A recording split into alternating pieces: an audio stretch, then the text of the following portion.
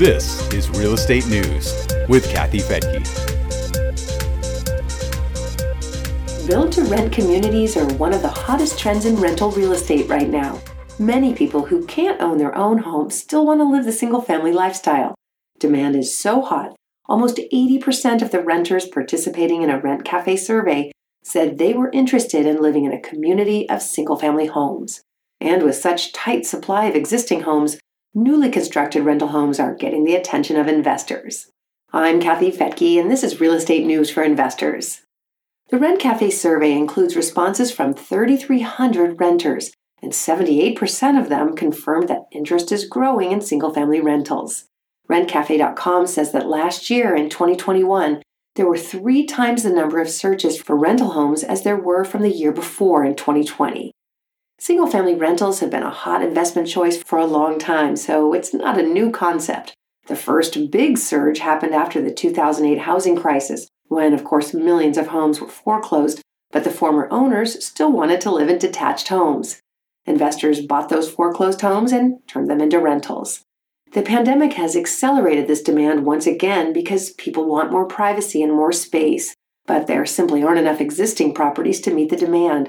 So many investors and developers are building new rental homes. Last year, builders pumped 6,740 new build-to-rent homes into the market. This year, that number is expected to double to almost 14,000 newly constructed single-family rentals.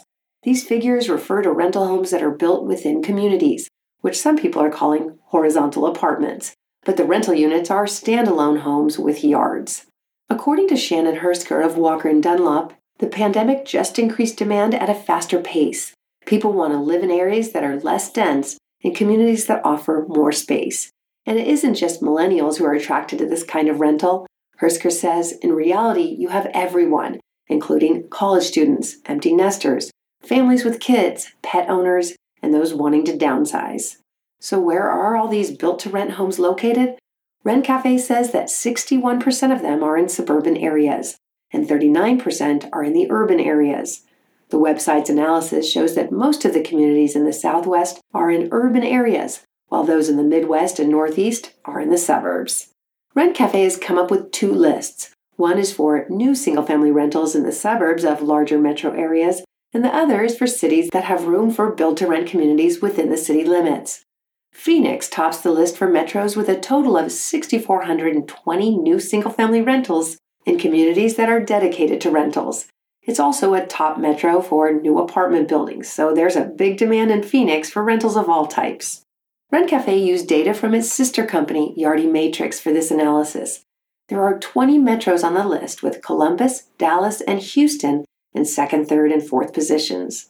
On the list of cities, Las Vegas is number 1, with 2,520 new single-family rentals. Houston, Tucson, and Phoenix are in 2nd, 3rd, and 4th place on that list. We'll have a link to the report in the show notes so you can check all the cities on both lists. Rent Cafe also identifies the largest build-to-rent communities, and it has state maps showing which cities have the most. The report says there are currently about 90,000 single-family homes in the U.S. within about 720 communities. That includes all kinds of detached homes as well as townhomes and buildings with up to 4 units that also have yards and garages. Strong demand and higher home prices are also pushing rents higher, which is increasing investment value. CoreLogic says that single-family rents were up 11% year over year in November, and landlords are having no trouble finding tenants. Rent Cafe says the occupancy rate was 97% for single-family rentals last year. That's 2% higher than it was for apartments. You can check the show notes for links to the full report at newsforinvestors.com.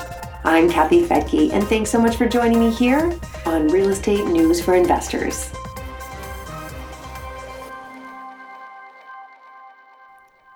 The views and opinions expressed in this podcast are provided for informational purposes only and should not be construed as an offer to buy or sell any securities or to make or consider any investment or course of action. For more information, go to newsforinvestors.com.